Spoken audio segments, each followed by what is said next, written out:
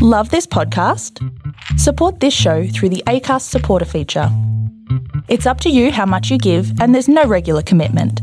Just hit the link in the show description to support now.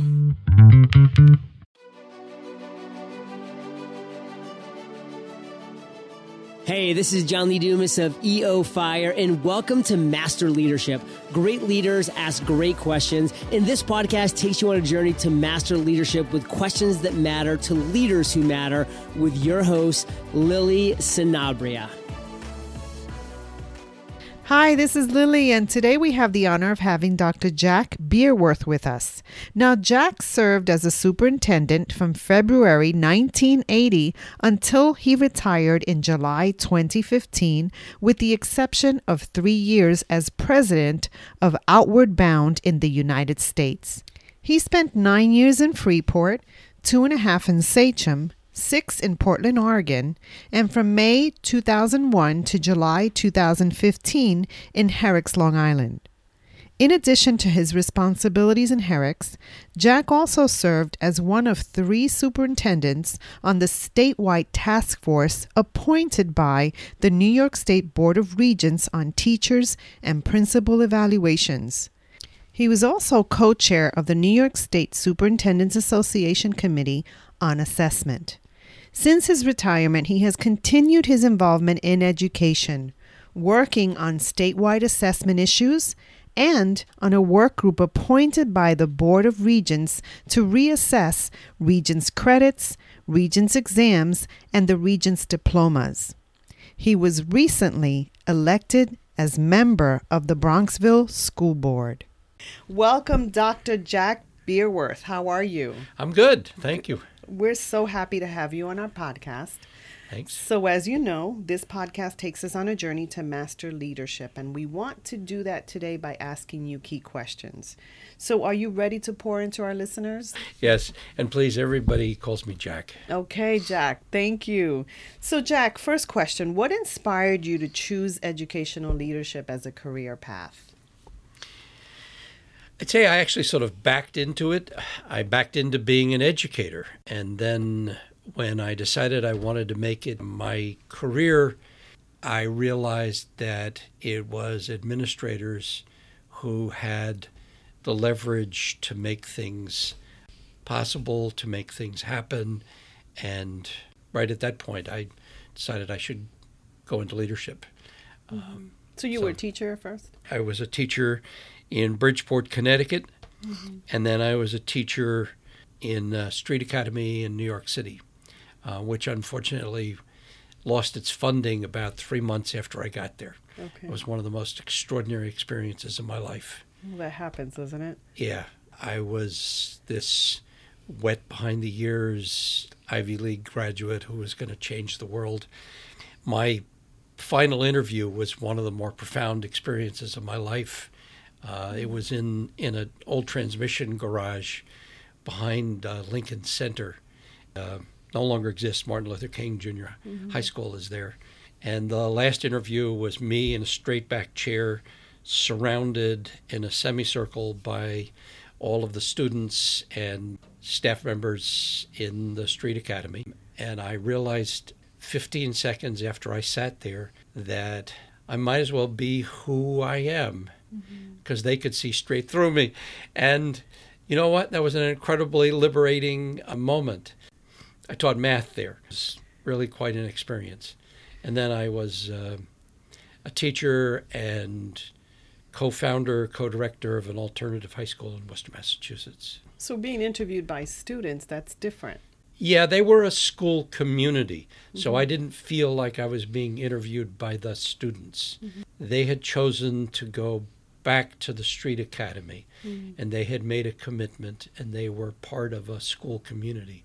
They were determining whether I should be part of that. It's funny you asked that.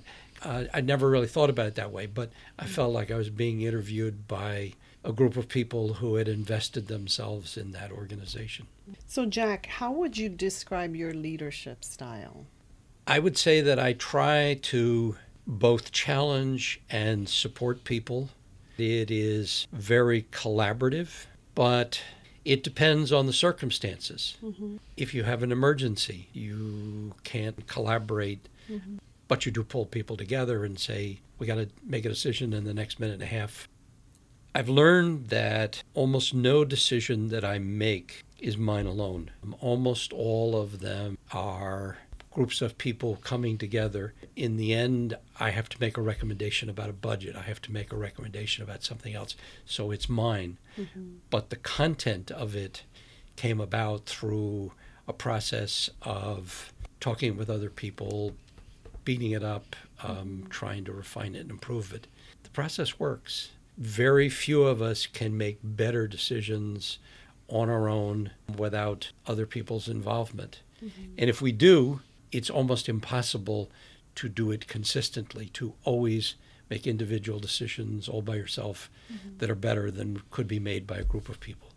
I think a large part of leadership is pulling together a group of people who are talented and have the capacity to work together. They don't necessarily have to like each other. It's nice if they do, but they have to be committed to working together and respecting each other and learning from each other. So in that regard, is it important as a leader to build relationships with those people around you? I think that's the most important thing. Good, effective, respectful working relationships. Whether you are the top person or somebody lower down, having an effective relationship is critical. And that means being candid and respectful, that if someone disagrees with you, you say, help me understand where you're coming from, because sometimes you see things through that kind of interaction that you didn't perceive before. But somewhere through that process, you end up with something that's a little different than maybe either of you started with, but that's better than either of you would have done alone. And you didn't think of it unless you had reached out or they had reached out and built that relationship and talked through and had conversations and been open about it. to listening about it. Having seen that work, it told me to trust the process. I was better for it. The organization that I was working for was better for it. I first became a superintendent in 1980 in Freeport, and at the point that I got there, new teachers were hired by the administrators directly, alone. And we put in interview committees with teachers and sometimes with parents. The principals did a good job of hiring people, but I think we did an even better job of hiring people by having group interviews. And it was fascinating to watch good teachers want to have a really good colleague. And so even if somebody was known to one or more members of the committee, they didn't hire necessarily the people they knew. They wanted the best people down the hall. They wanted the best people teaching the kids in the grade before them. And they were tougher on candidates than most administrators were. So that's the kind of collective process that ultimately it was the principal's decision. But principals who listened to what was happening in those interviews and then made the final decision made better decisions because of that kind of open collaborative process. Now, you mentioned a couple of things, listening, which your colleague Victor Giacarino was very big on. Trust. We learned a lot from listening to each other. I intuitively understand math, science, and history. I have never intuitively understood reading and literacy. I read all the research. I listen to all the smart people like Victor and Deirdre Hayes, the assistant superintendent Herrick's, a lot of people that I've learned from, but it's still not intuitive. Never has and never will be. We had a running joke, Victor and I did, talking about poetry, because when I was in school and I took English classes and professors would say, here's what the symbolism in this poem means, I would memorize that, but it didn't necessarily make sense to me. It was not intuitive. And he would say, but it is. And I would say, no, it isn't. And then one time he had to do something with numbers, and he made some comment about how, well, it was intuitive for me, but it wasn't for him. And I said, that's what I've been trying to tell you about poetry. And it was interesting because while that was a running joke, we learned a lot from each other through that interaction about the pedagogical process with different kinds of kids. That he's smart, I think I'm smart, but there are things that are intuitive for me that are not for him, and vice versa. And presumably if we've got a classroom with 25 kids in it, there are going to be some like him and there are going to be some like me, whether the class is a physics class or an English class. Mm-hmm. And the same is going to be true of a group of administrators, and you have those different perspectives that come into a conversation. And some of it's because of what's intuitive and what's not. Some of the differences in perspective come for other reasons. Mm-hmm. But altogether, they end up making better decisions. You mentioned trust. How important is that in leadership? I always thought it was important. I read a book on research on relational trust. That's working trust. Can we work together? Not do we necessarily like each other, but can we work together? And it was interesting because the research determined that all of the schools with relational trust did not necessarily show student achievement gains. But none of the schools that did not have relational trust showed student achievement gains. And that fit with everything that I had known prior to that point. People have got to be able to work in an environment that they respect and trust in order to be able to do their best. That doesn't mean they can't do anything. But to get the best out of people, the environment needs to be one where people have working trust with each other. Absolutely critical. I came to believe that it was more important the more time I spent in education. If you really couldn't trust the people around you, it started affecting people's behavior. And ultimately the kids. Yeah. Yes. Okay. People have to be able to take risks. We make progress whether it's a company or a nonprofit, whether it's a public school, a private school, a charter school. The envelope gets expanded by people taking risks, and they're highly unlikely to take risks if they don't trust. I agree. It's a very important thing. So, huge. Yeah. Okay, so Jack, which quote or quotes about leadership speak to you and why? I was thinking about that question, and I couldn't really come up with any quotes, more situations. When I was an undergraduate in college, I was at Yale, and Kingman Brewster was the president, and it was in the midst of some pretty tumultuous times. And one of the things that he said at the time was that a good idea should be able to stand on its own merits. And you hear people say things like that, but acting on them is tough. And I watched him do it. I mean, I'll never forget him arguing with, 500 or 1,000 of us until 1 o'clock in the morning about how Yale should become co-ed. And by maybe 1 in the morning, he said, "You're right, you have a better idea."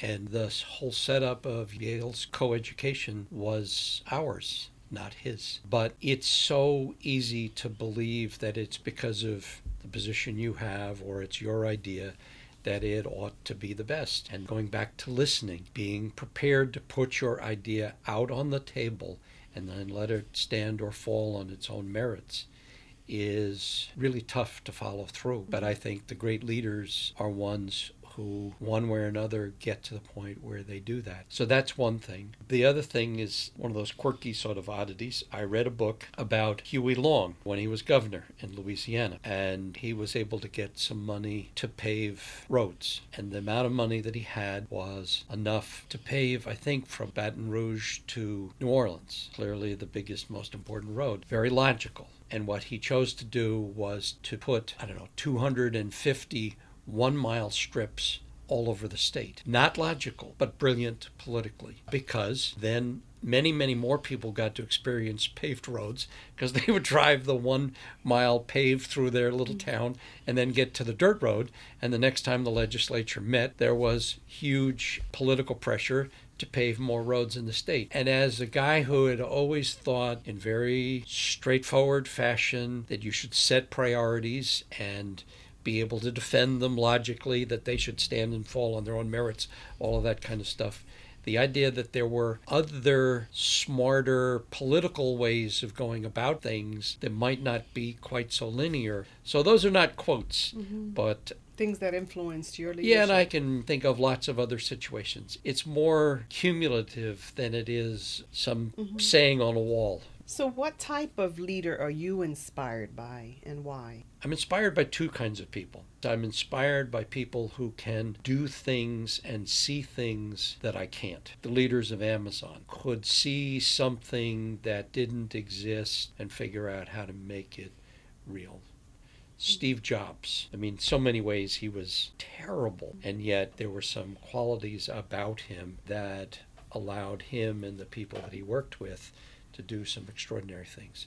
So there's some leaders who I'm fascinated by who can do things that I can't because they have different styles. And then I'm fascinated by leaders who are more conventional in the ways that I was describing leadership. And I see them do that and succeed. And it's hard to sustain over long periods of time, to have your leadership style such that it adjusts to changing conditions. I think a lot of that comes about by having a group of people around you, because the group is more likely to figure out how to change, to adjust to change circumstances, different challenges, different opportunities. I mean, look at all of the companies in the United States that are out there now compared with 50 years ago. The list is very dissimilar. A lot of companies get absorbed by someone else, go out of business, and you can say that of a lot of organizations. It's very hard to sustain something over a long period of time.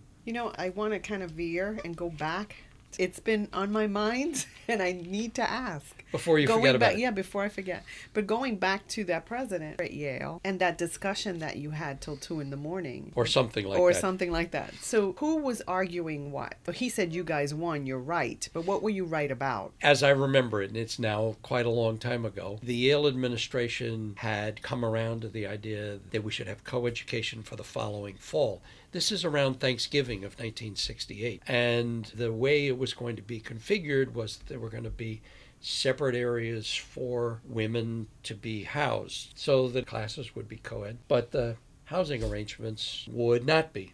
And we thought real integration, dorms being co-ed, and we thought that was important for men and women to live in close proximity, to interact socially was important. And eventually he thought so too. I think he was asking us to do the same thing, which is that if we felt that our idea was better than his, then we should be willing to put it out in the open, to have it sit on the table and argue about it in an open and reasonable fashion. And that if he could persuade us that his arguments were better than ours, even if they were not ours to begin with, then we should be prepared to go with his. That was, for him, the rules of that kind of argument. And as passionate as we were about our own ideas, he made us see that if you really believe that an idea should stand or fall on its own merits, then you should be prepared to put it out there. And that following through on that was not easy. That's a really important thing. And I think it's a really critical piece of leadership and the kind of relational trust that we were talking about earlier. Because if you have an organization in which the person's title gives them the right to go ahead with their ideas without defending them, without explaining them, I don't think you can have relational trust. It also cuts out a lot of good ideas, which is a whole different piece. But I just don't know how you can have trust with people who will not consider your ideas or your concerns about their ideas. So that goes into my next question about building a good team. Yep. How would you build a good team or develop a good team? I have to say that's something that I continued to learn about throughout my career, and I suppose I've continued to learn even now that I've retired. I think you find, as you're interviewing people for various jobs or observing people in your organization that you might consider, you watch people's behavior. Everybody has opportunities to demonstrate leadership. And when they're demonstrating leadership, what kind of style is it? If it's a fourth grade teacher who says, do you all think we have a problem because I'm concerned about X, Y, and Z? Can we get together and talk about it? Does that person approach that in a way that says, this is my idea and I'm going to browbeat you into submission? Or is it somebody who says, well, this is what I was thinking. What do you all think? And is prepared to kind of give and take and come together with a solution in the end, but also someone who will stay with it, not just let the process fall apart. If it's an important issue, even if you haven't reached agreement, does the person persist and say, hey, we got to figure this out. Let's keep talking. What do we need to do to get from where we are to a solution? You watch for those people. In an interview, you try to find out what someone did, and then you go check it out, because what somebody says they did is not necessarily the case. And then you got to find out whether somebody does in fact do that. And when you go check on references, you got to talk to not only the people that they recommended, but some other people. One of the things we used to do in Herrick's, if we had somebody come up for an administrative position, and we have usually big interview committees, including representatives from the Teachers Association, administrators, parents. After we had decided on one or two candidates, I would talk to some references, but Teachers Association people would talk to some of their contacts, and parents would talk to some of their contacts. And if somebody knew somebody who worked in that school district, we would go there. So we would end up with a lot of different perspectives on someone. And that was important, because sometimes a person might be wonderful with colleagues and the people above them, but not the people below them. I'll never forget, and I won't mention the name of the school district, but we were considering someone for a job, and I heard from his secretary, and we didn't select him. And I can't tell you how many candidates come in and sit in offices and start talking. Secretaries get a whole different view of someone. It, I think, is really important that who you hire be genuine and straightforward. Sort of what you see is what you get. No one's perfect, but are they people who will become part of a team with their own opinions? And you want people who are strong, want people who are bright, want people who can contribute something. That makes the best team. And that's when you have the luxury of selecting your team, right? Yeah, but most of the time that's not the reality. Most of the time there are people there already. So sometimes part of your job is saying to someone, this is the way it's going to be. Either you become part of that and share, or don't. And if you don't, then maybe you should find someplace else. Loners, I think, don't work in most organizations. Maybe they worked before in certain kinds of organizations, but most organizations now, public, private companies, depend upon people who have the capacity to be part of a group, and usually several groups, because you're with one group of people about something and another group of people about something else. That's a hugely important capacity. Is it something that can be taught? I think you can learn how to be better at it.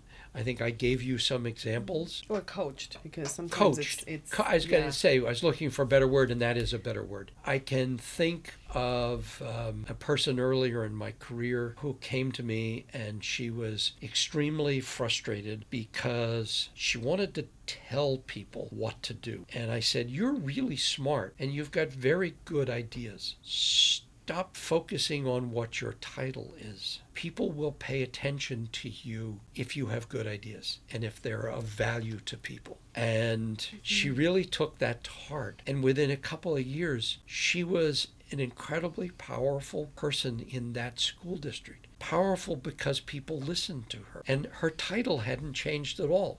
If power is having an influence, she had become an extraordinarily powerful person in that school district. I think part of what helped her shift was how you valued her. And yeah, I did that. value her.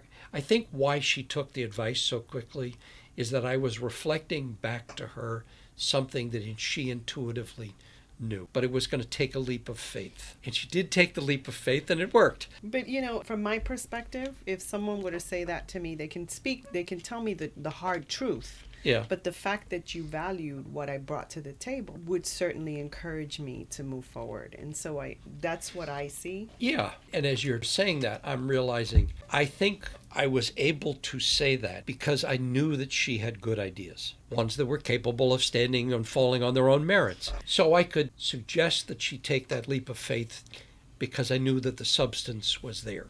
So, Jack, tell us about a challenge that you've experienced and how it has shaped your life. I think one of the more profound experiences of my life was when I became superintendent in Portland, Oregon. The district at the time had 56,000 students. And just before I got there, Oregon passed their version of Proposition 13 like California. And what it said was not, in fact, what it did. And what it did was best told in terms of Portland's finances. When I got there, we had a budget of $355 million. And 4 years later, it was 309. And we had grown by a couple of thousand more students, and 4 years of 3% a year inflation, we were really hurting. And it called me to draw on all of my training, all of my experience to try to hold the school district together. It also challenged me to learn how to do some things which I either had not done or hadn't done that much of. It's still a problem out there. It's still affecting school funding. It's not the same. It's better than it was, but it's had a huge impact. And when I left, there were people who were telling me I'd done a great job, but I didn't feel that way. I think a lot of times in analogies, and I struggled for a while to think of the analogy, then it came to me. It would be like if you were a brain surgeon where you operate for some long period of time and the patient dies. Now, not that Portland, Oregon died, but the result wasn't what I wanted it to be. It was probably the first time in my life that something that I had really deeply cared about had really not come out the way I had wanted. And that was a pretty profound experience. For the last year or two that I was there, I really didn't sleep more than about 3 hours a night. I'm a problem solver, and I kept trying to think of what it was that I could do that would solve the problem. And I think we did a pretty good job of coping with the circumstances, but that was a really profound experience. Everybody says, oh, you did a great job, but that's not what you feel. Right. The whole objective is to have the person survive. And it was particularly tough because our 3 kids were in the school system. So it was their lives and the lives of 56,000 other kids who I was trying to do the best for.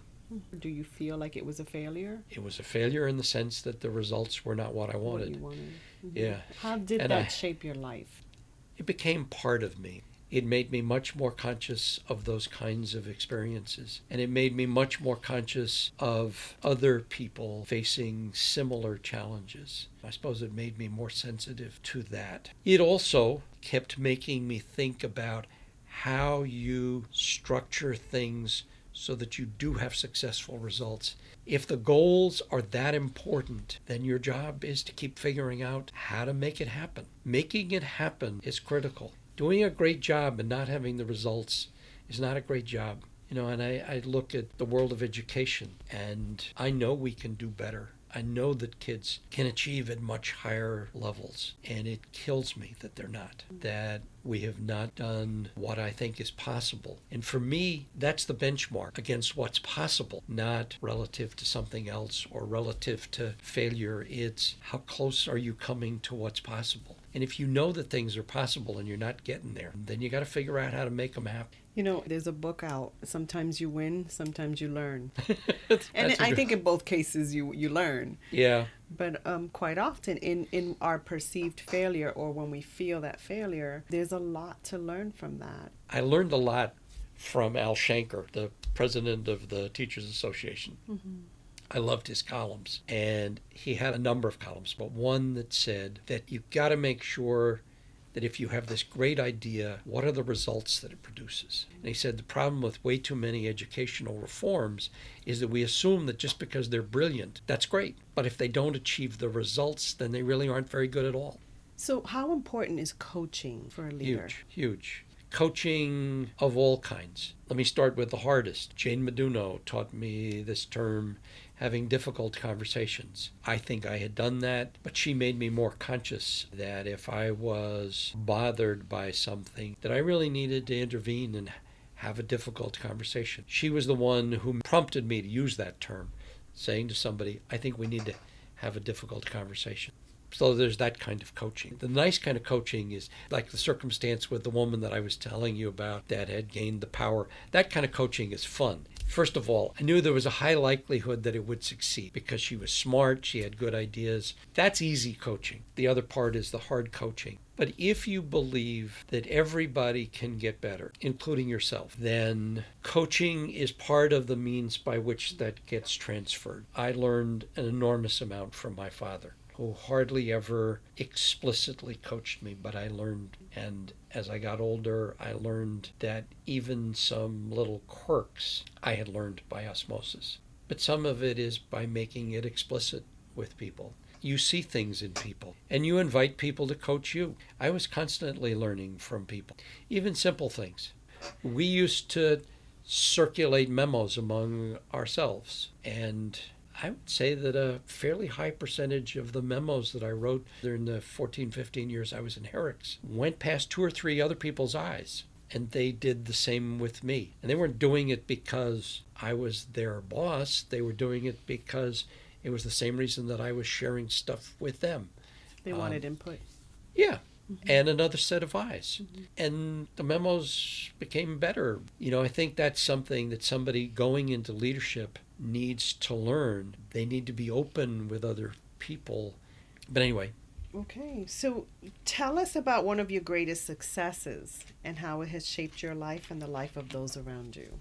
I can't think of sort of any single defining moments.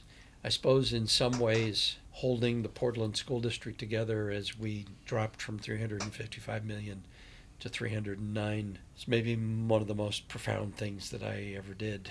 Right around that time, the end of that process, I was there for another 2 years.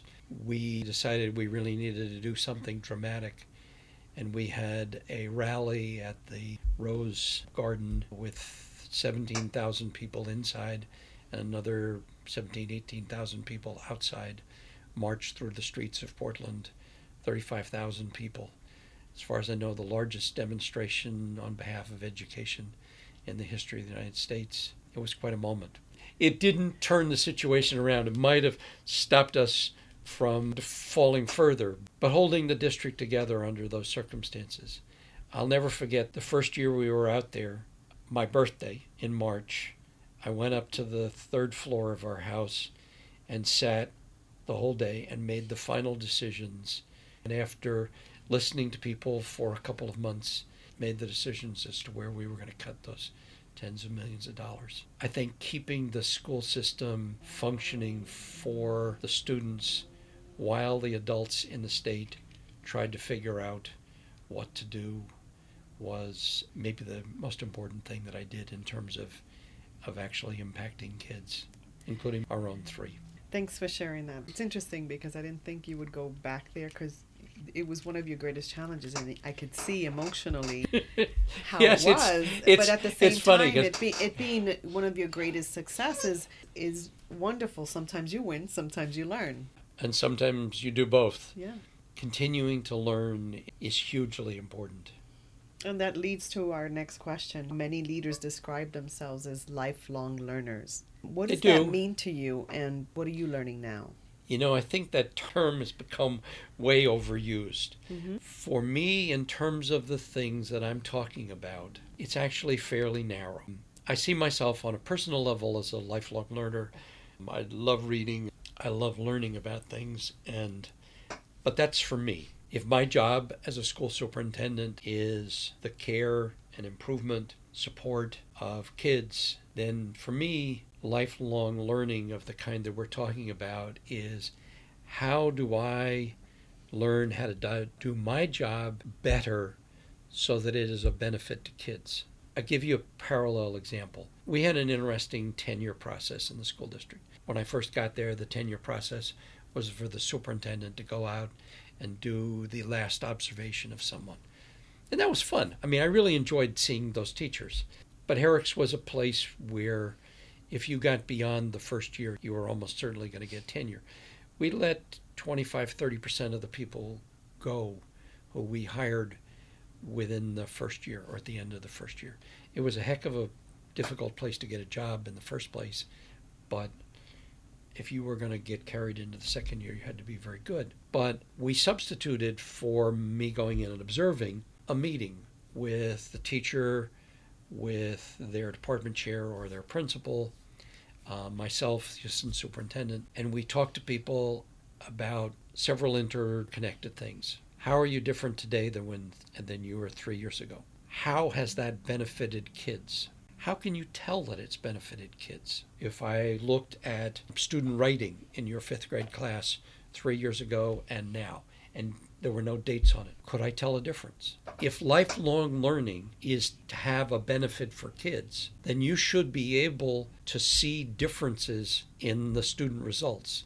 Go back to my comments about Al Shanker. It's not a program, it's you. If you're better, then you should be producing better results. And then we asked people how they got from where they were to where they are now, which was absolutely fascinating because people didn't talk about university classes. They didn't talk about the district's in-service sessions.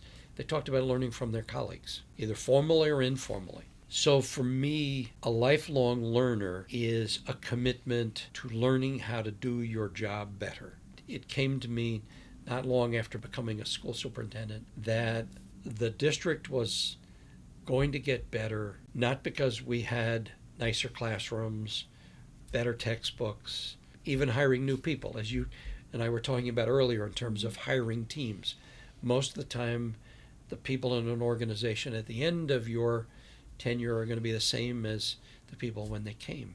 It's because you individually and collectively got better at doing your job. That's how an organization becomes more effective in terms of producing results. If you do things for yourself, if you do things for others and they don't produce the results, I mean, it's learning, but it doesn't really have any meaning unless it produces results. So I was trying all of my career to do what Kingman Brewster did and try to live by what I was saying to others and force myself to try to learn things that would actually make a difference for kids. Integrity. Yeah. Yeah. Well, I mean, if you're going to require it of other people, you got to require it of yourself. So, Jack, what do you do or what did you do on a daily basis to set your mind for the responsibilities that you have? It's a good question because I think it's really important. About, 95% of what I did was pretty pedestrian. I mean, they were pretty straightforward things. They were not what I was really paid for. What you get paid for in a leadership role is what you do in the 5% of your time. So the really important things, the crises, the critical issues that make a difference for the organization. So part of what you're doing, I think, every morning or every night before is figuring out what are the things that I have to do the next day that move the organization forward. There's a lot of people who are dependent upon you. They need a decision. It may not be a big decision, but they need you to do something, to react, to say yes or no. Email has been wonderfully helpful for that because you don't need to go back and forth and telephone tag with someone who just needs a 15-second conversation with you to get an answer. I remember when I was in Portland and email was just coming on. And it was wonderful because it made it possible for a much wider circle of administrators to communicate with me directly after playing telephone tag with them for years because that's what we had. So going back to setting your priorities, you have to sort of say to yourself, what is it that I need to do to make it possible for other people to do the things that they're trying to do? And some of those are just simple answers to questions, meeting with people. I mean, I tried to have my door open to people so that if someone just had a quick question, they could pop their head in the door and say, what do you need? It wasn't a big deal to me, but I think that it allowed the organization to go ahead. On the other hand, you then, I think, need to say to yourself, what am I going to try to do today about the issues that are going to make us a better organization 3 to 5 years from now? That small percentage of the time that are not immediate pressing issues, but ultimately will determine whether you're a better school district 3 to 5 years down the road. You sort of try to say to yourself, what can I do today to keep moving that forward? So you're always thinking into the future. Yeah, and that's individual and collective. I think one of the most important things that a really effective leader does, no matter what their level of leadership within an organization, is to try to help the organization define the aspirational goals that it has for itself 3 to 5 years down the road. What's going to make us a different and better organization, more effective? And I really do mean aspirational goals. If those are not things that are really significant and will make a difference, and they should be very few in number, maybe 4, but certainly not more than that. And they're not the kinds of things like making sure that the lights go on, making sure that all the books are ordered. Unless you're doing really badly with them, those are not the things that are going to make you better 3 to 5 years down the road. So part of what you ask yourself at the beginning of every day or every week is, what am I going to do on my part to make that move forward? Some of that may be things that you do personally, and some of it may be things that you do to make it possible for others to move the needle. So I know as an educational leader you had long hours. I think that was as much my fault as anything else. I remember being at a dinner party with a group of friends, and we were discussing workaholics. I said something about not thinking that I was a workaholic, and I remember everyone else at the table turning to me and roaring with laughter and saying, "You are the definition of a workaholic." So that was a little bit of a blind spot, wasn't it? Yeah. Yes, it was. Yes, it was. So what advice would you give leaders about maintaining balance? Because that's extremely important. Everybody's got their own balance. Working long hours was just part of who I was and am, whether it's doing sports or studying when I was a kid. I just thought that's what you did. So doing that with work really wasn't different. But in terms of balance, and I said this to a fair number of new administrators and up-and-coming administrators, to make sure that the personal things that you were doing for the ones you loved were always a priority. I supported people taking time for those things. Always did. I think that's part of your obligations as a human being. You're making a commitment to other people, and that is time, and you need to be there. And this whole sort of quality time discussion, which fortunately seems to have faded, this idea that you can be a great parent if you do nothing but then spend a half an hour of quality time with your kid. No, that's very self-centered. When a kid needs you, it's on their time, not your time. And you need to recognize that and say, my child needs me. And whatever I'm doing right now, I need to spend 15 minutes with them. So I would say that it's very important for people who are in leadership roles, actually in any job, to recognize the obligations that they've taken on themselves, the commitments, and make sure that they follow through on those commitments. I don't think it ends up being a huge amount of time, but it's a mindset, and it's doing it on their terms rather than necessarily yours. That your life, your schedule should not revolve around you alone. I guess I could say that about the people you work with as well. There is a tendency of people to become very self-centered and sort of say, my schedule is what determines everything. And I think you need to balance that both personally and professionally with other people's needs. And if those intrude on your calendar, then figure out how to make it work. That speaks to how you value people and their lives, and that's marks of a great leader. Well, I would say it's something that has come slowly to me over time as I've understood more about myself and relationships and others. So if I can pass that back, then maybe I can encourage that. So I hope you don't mind if we go off the grid a little bit here. No. Okay. I wanted to talk about coaching. I know we had a conversation offline about coaching and how important that was. Can you speak into that a little bit? Because part of what I see is the need for coaching, Yeah. even at a high level. Absolutely. Go way back in my career and give a very specific example that actually had a profound impact on my thoughts. I was given the responsibility for personnel in addition to what I was doing in a school district long before I became a superintendent. And for whatever prompted me, I ended up talking to the head of human resources, who was a friend of a friend at Citibank. And person was incredibly generous with their time. We ended up having several conversations over a period of time.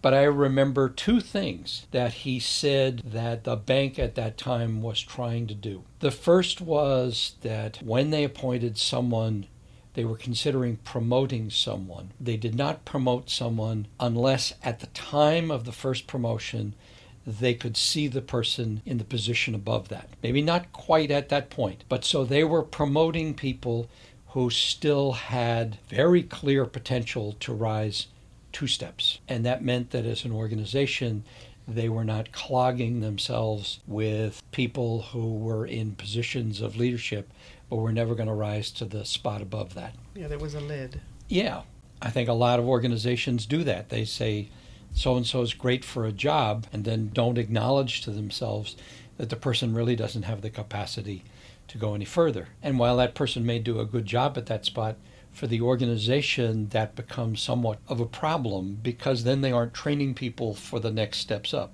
And then the second thing, which directly relates to your question about coaching, was that they said that they graded administrators, leaders, first and foremost on their capacity to promote people who were their subordinates into higher level positions. So they were placing a premium on people looking at their subordinates and saying, what do I need to do to prepare this person for a higher level job? And that's coaching. Whether you're doing it or whether you're finding someone else who can help that subordinate. And those two things really stuck with me. And to some degree, I tried to implement both once I became a superintendent in every organization that I was part of.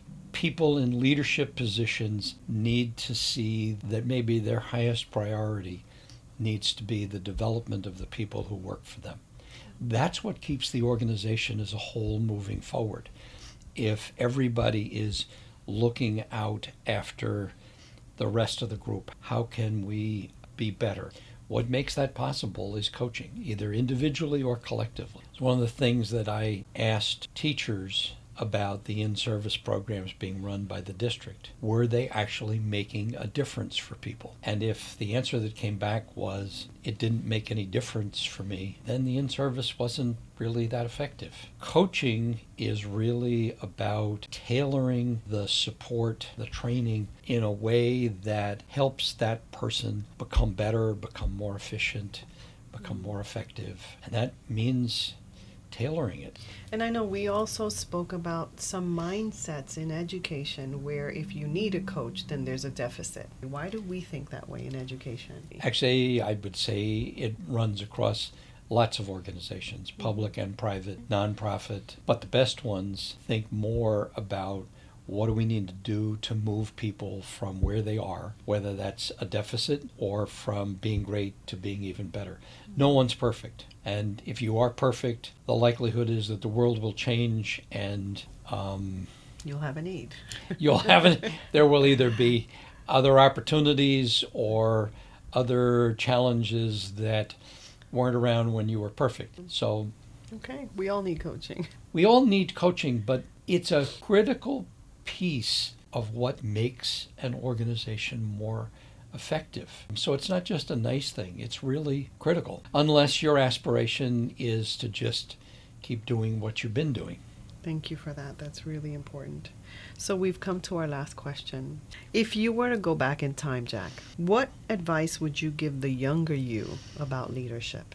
Probably not a lot. There's certain advice that I would have listened to then and did, but there's also a process of self-discovery and learning it. I guess the best piece would be, 1, be yourself, and the second, trust your instincts. Speak about that a little bit. What do you mean by that?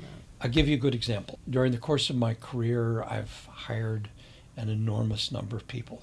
I forced myself to analyze why the people who turned out to have been bad choices were bad choices. What was it that I missed? And whether what I discovered was really correct or just what I needed to know in order to operate. What I learned was that every one of the people that we'd hired who turned out to be a bad choice, there was something in the back of my brain which said to me, I don't understand something about this person. And sometimes I could pinpoint it, sometimes I couldn't, but there was just a gut feeling that I had. Now, in some cases, what that turned out to be later was that there was some aspect of that person that they had hidden, something they'd done in another job, or some personal, professional attribute that hadn't explicitly emerged in an interview or in our checking with other people. But I said to myself, don't hire someone who gives you that feeling. And I forced myself to figure out, was there any pattern? And the pattern turned out to be that there was this feeling that I had about the person. Now, did you have a go-to person? Because I've had that situation before where I questioned something and there's something bothering me, but I always flushed it out with one of my coaches. I've always worked collegially all of my life. So I can't really answer the question the way I think you did because I did it on a more regular basis. I think we can all benefit by having really good, smart people around us that we take full advantage of. Yes. It's not weakness. It's being smart. And it's being humble that no matter how good you are, that there are others who can contribute to your success, the organization's collective success. Yes. Well, Jack, we've come to the end. I want to thank you so much for adding value, not just to me, but to our listeners. Well, it's been fun. Thank you. Okay. Thank you for inviting me. Hello, leaders. Don't forget to go to our website at masterleadership.org to get show notes for this episode and to find out how to get a free coaching session from one of our exceptional educational leadership coaches that are featured on this podcast. Until next time, bye.